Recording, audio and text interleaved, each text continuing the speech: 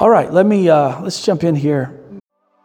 Hey, this is Randy Robinson, and I'm the pastor of Everyday Church. Thanks so much for joining us today. We hope this podcast encourages you, stretches your faith, and helps lead you into a growing relationship with Jesus. Let's do it.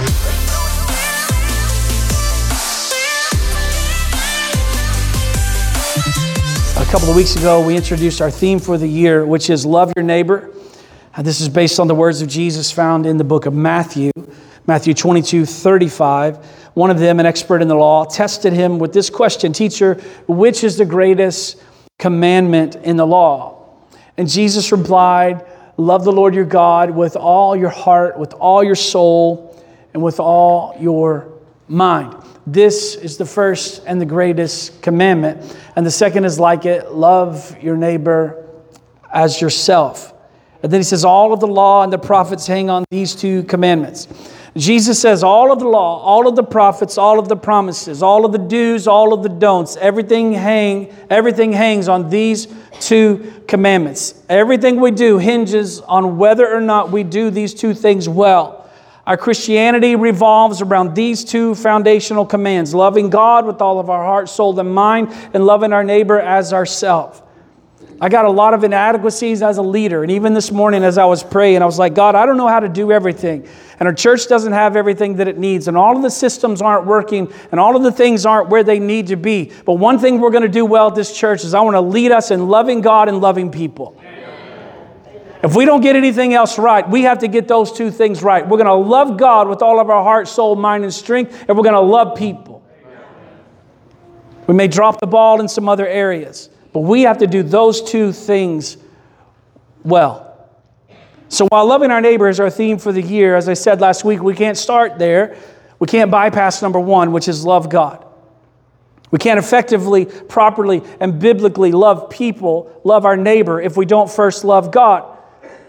So the first week I encouraged us all to do some soul searching. Do we really love God? And if we say we do, what evidence is there of that in our lives? It's not enough to simply say, I love you. It's not enough to just simply come to church on Sundays. Those things may, but they also may not be an indicator of love.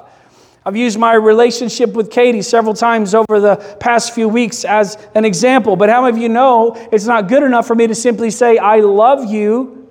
If my actions do not align with my words, there's a problem. If I visited her once a week for 2 hours, sang her a song, gave her a kiss, and said goodbye until next week, how many of you know that that would not be a true indicator of love? She expects my full and true devotion, and I expect that from her. Why would I treat my relationship with God less than the way I would treat my relationship with my spouse? Last week we talked about loving God by denying ourselves.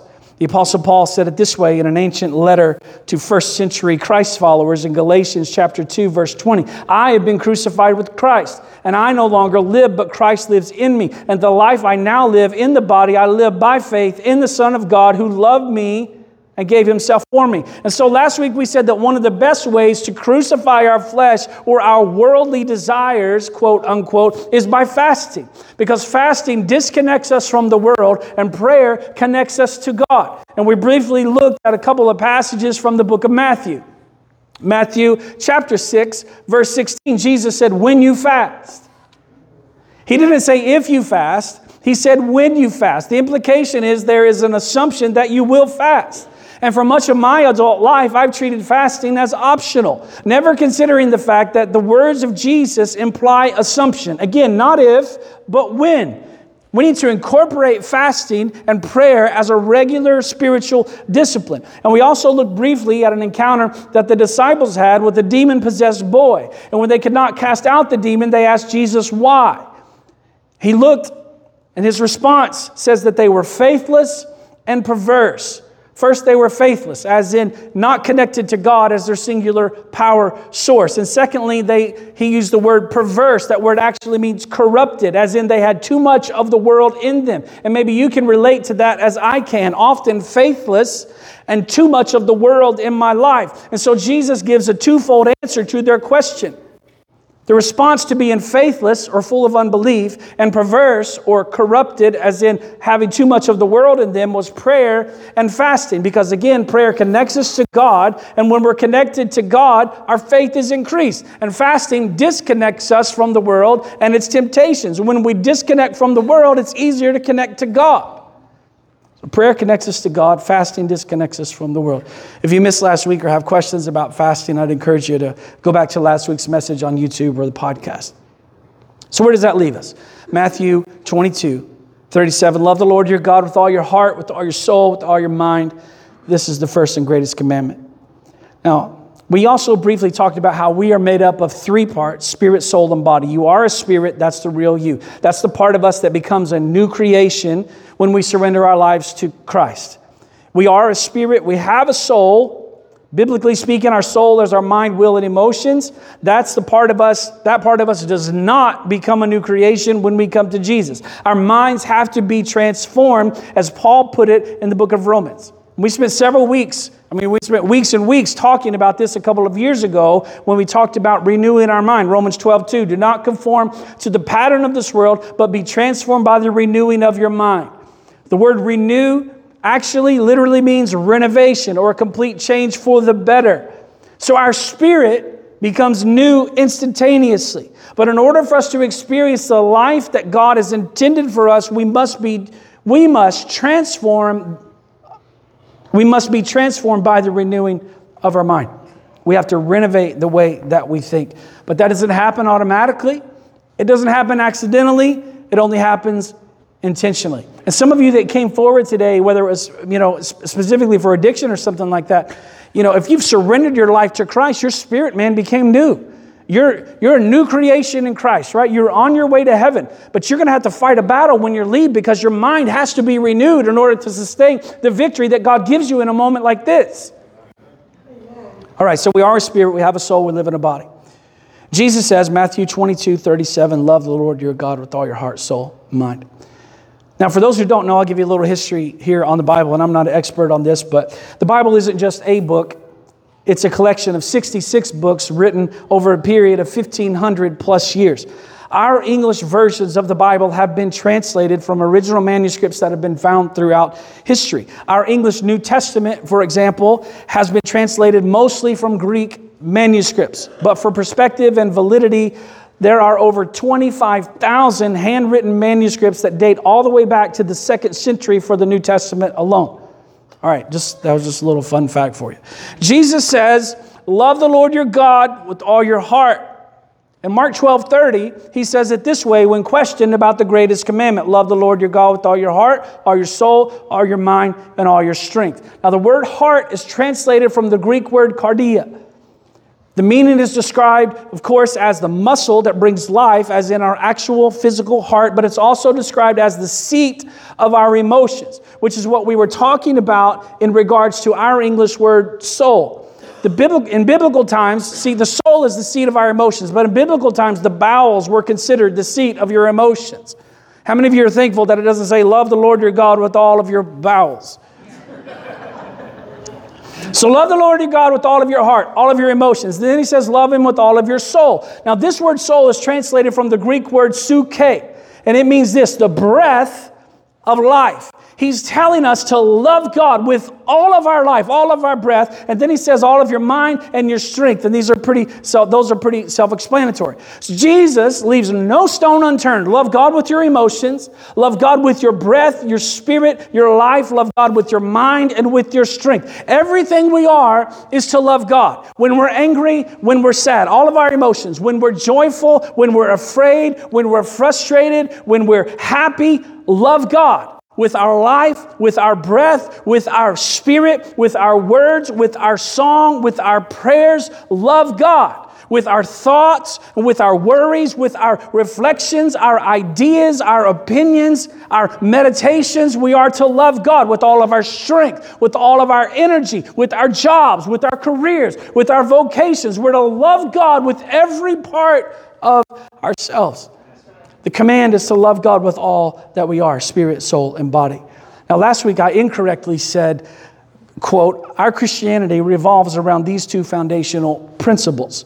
These are not principles These are commands from God himself, part of the original top 10. And part of the problem is that we have a lot of the markings of Christianity, or we've marked things to look like Christianity, but we have drastically revised the perimeters.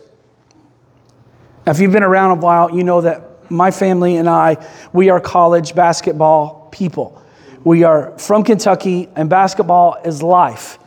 And all of you Florida and Georgia folk aren't even aware that you have a basketball team. That's how it was in Kentucky for years and years regarding football, until recently when we started beating Florida in football every year, which was an exciting time for us. It's really not that big a deal because everybody beats Florida every year lately. So.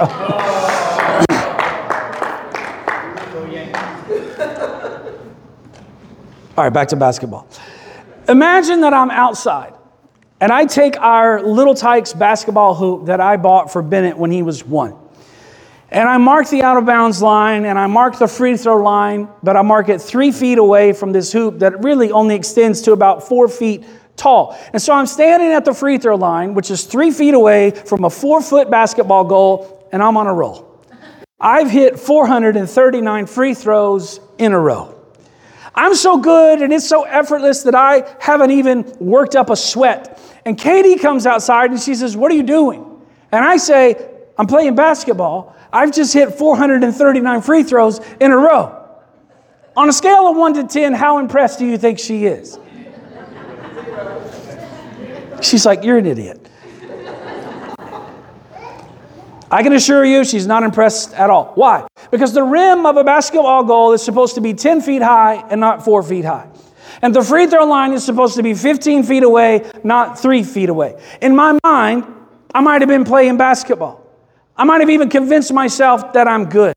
That my free throw percentage is better than some NBA players. But the reality is that's not how the game is played. And the sad truth is that's how we often do Christianity in America. We've revised the parameters to fit our needs. We've lowered the standard in vain to try to appease the masses or make ourselves feel better. In some cases, our Christianity is so different that it no longer resembles the original. Loving God with our whole heart, soul, and mind and strength isn't optional. It's the number one foundational command given to us from the Creator of the universe. Now, a while back, Pastor David sent me an article from the Babylon Bee. Anybody familiar with the Babylon Bee? If you're not familiar with the Babylon Bee, it's essentially a satire website, basically from a Christian perspective. And they write about everything from politics to Christianity to gym memberships. Here's what it said. Times are tough here in the United States, especially for Christians. From subpar coffee quality and stale breakfast pastries to the worship team's fog machine breaking down and congregants having to park up to 100 feet away from the church building. American churches are facing unprecedented hardships, but how are our Christian brothers and sisters around the world faring? The Babylon Bee has conducted an investigation and came up with the following list of differences between the challenges faced by the underground church and the American church. The American church: complex growth and marketing strategies. The underground church: growth strategy is preach the gospel and try not to die. Amen. American church: pastor jumps on dirt bike over the stage to attract a crowd. Underground church: pastor rides dirt bike to escape the secret police. American church: pastor has thousands of followers on Instagram. Underground church: pastor is forced to hide his identity to avoid being placed in a concentration camp. American church: 8 trained musicians play over a $12 million sound system. Underground: a cappella hymns whispered to avoid detection. American church: bummer, your favorite preacher from the pastoral staff isn't speaking today. Underground church: bummer, the only pastor your church has was imprisoned last night. American church: greeters stand by the doors. Underground: lookouts posted on the roof. American: pastor hides money in the walls. Underground: pastor hides in the walls. American: search for a new church because the music isn't your style. Underground: search for a new church because yours was burned down by warlords last week. And then it says, not satire. Picture this. Afghan Christians hiding in safe houses. North Koreans escaping the brutal regime. Christian families attacked by Islamist mobs. Christian girls at risk of kidnapping and forced conversions. This is the real life. This is real life for many Christians today. They risk their lives for believing in Jesus. Now, I realize that articles like this can really play on our emotions. It's very difficult for us to wrap our minds around what others are experiencing, especially in the underground church or in difficult countries, places where there's pressure and persecution. Most of us don't have a reference point for that. And I'm not trying to say that the way that we have church in America is wrong. The reality is our format here is similar to a higher percentage of churches. The problem with American Christianity is not the format, it's our heart. I recently read of a minister who had 2 families leave his church because the parking lot attendants didn't direct the cars out of the lot fast enough. The issue isn't the length of time that it takes. The issue is our appetite. We've lost our appetite for more of God. And we talked about that last year. The reason many of us are no longer being filled by the Spirit of God is because we're too full of other things. This quote from D.L. Moody absolutely rocked my world last year. He says this, quote, I firmly believe that the moment our hearts are emptied of selfishness and ambition and self-seeking into everything that is contrary to God's law, the Holy Spirit will come and fill every corner of our hearts. But if we are full of pride and conceit, ambition and self-seeking, pleasure and the world, there is no room for the Spirit of God. I also believe that many a man is praying to God to fill him when he is already full with something else. Before we pray that God would fill us, I believe we ought to pray that He would empty us. There must be an emptying before there can be a filling. And when the heart is turned upside down and everything that is contrary to God is turned out, then the Spirit of God will come. That brings us back to fasting. Fasting disconnects us and empties us of the other things so that we can more easily connect with God. Several months ago, God began to break my heart in a new and a fresh way. Many of you that have been here for a while will remember I would just get up here and cry and say things like, do whatever you want, I'll be at the altar. And I would just weep. I don't even know what was going on because I wasn't looking. And I'm still on the journey and I haven't arrived, nor do I think that I ever will. But there's a new and a fresh hunger to encounter God in ways that I've only read about. I remember the Sunday not too long ago when there was an impromptu call to pray similar to what we had this morning. It was a call to pray and seek God, and people flooded the altar to pray. And after the service, there were literal puddles of tears from people crying out to God. And it feels like we're entering into a season of separation. There will be those that want to go deeper, and there will be those that do not. And I know I've said this many times before, but I'm not interested in doing church, quote unquote, as usual. I'm not talking about the format. I'm not talking about the worship style or lights or fog or any of the things. I'm talking about the position of our heart that's open to whatever He wants us to do. I think about my kids. Jim Cymbala, in one of his books, had this to say about our children, quote, what will our children and grandchildren grow up experiencing in the church? Extended times of worship and waiting on the Lord will be a totally forgotten experience. There will be no memory bank of seeing people reach out to God. All they will recall are professionally polished, closely timed productions. God help us. Listen to the words of Jesus from the book of Revelation. Revelation chapter 2. Yet I hold this against you. You have forsaken the love that you had at first. Consider how you have fallen. Repent and do the things that you did at first. Listen to me. I'm so grateful for what God is doing in our midst. I'm so grateful for this amazing facility and how God provided a way for us to completely renovate it. This place is awesome. It looks awesome. The sound is awesome. And we're still not finished. There are more improvements that are coming. This place looks cool. I think the pastor's pretty. He definitely has a pretty cool wife.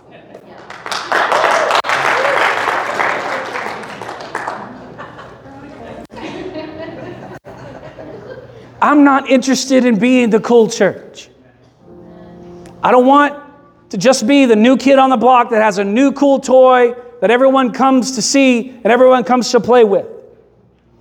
Everyday Church has got to be a church that first and foremost loves God, and from that love for God will flow our ability to love our neighbor. There are people in this room who have allowed their love for God to wane. Many of us, like the church addressed in the book of Revelation, have forgotten our first love. And the invitation this morning is to do exactly what Jesus said, to repent and do the things that you did at first. I know we've already had our prayer team up here. You guys are getting extra work. Will you guys join me once again? I know we just had an extended prayer time. And maybe you got everything out that you needed to get out. As we close and Adrian plays, I want us to take a moment, whether it's at your seat, at this altar, or praying with somebody, to be introspective in our hearts, to reflect about what God is doing in your own life. God, forgive me for not loving you well. And I know that when I'm not loving him well, I'm certainly not loving my neighbor well. I'm asking every person under the sound of my voice to have a moment of contemplation before you leave this room. And if your relationship with God isn't where it needs to be or where it used to be, again, I already said this earlier, don't leave this place without making it right. Look, I know this isn't a real polished close, but that's it. That's how we're going to close. I want to invite every person in this room to have a moment of contemplation. Maybe you want to kneel at your seat. Maybe you want to kneel down here and pretend there's an altar. There is one coming, a place to kneel and pray. Eventually there will be one here. Maybe you want to sit there quietly. Maybe you just want to bow your head. Maybe you're like, I've got to get out of here. I need to go. Whatever the case is, I'm asking us to have a moment of contemplation between you and the Lord. And ask him if you love him.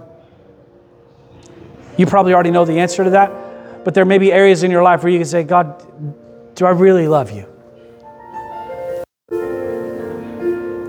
And then let the conviction of the Holy Spirit rise up inside of you. Don't resist it.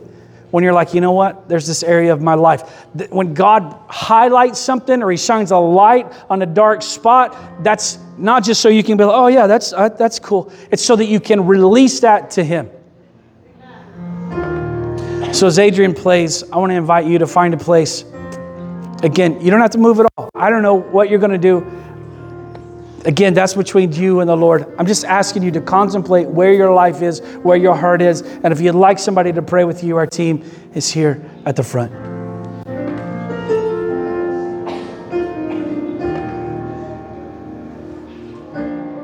On behalf of Pastor Randy and the entire staff at Everyday Church, we'd like to thank you for joining us today. For more information on the church, please visit us at everydaychurch.xyz.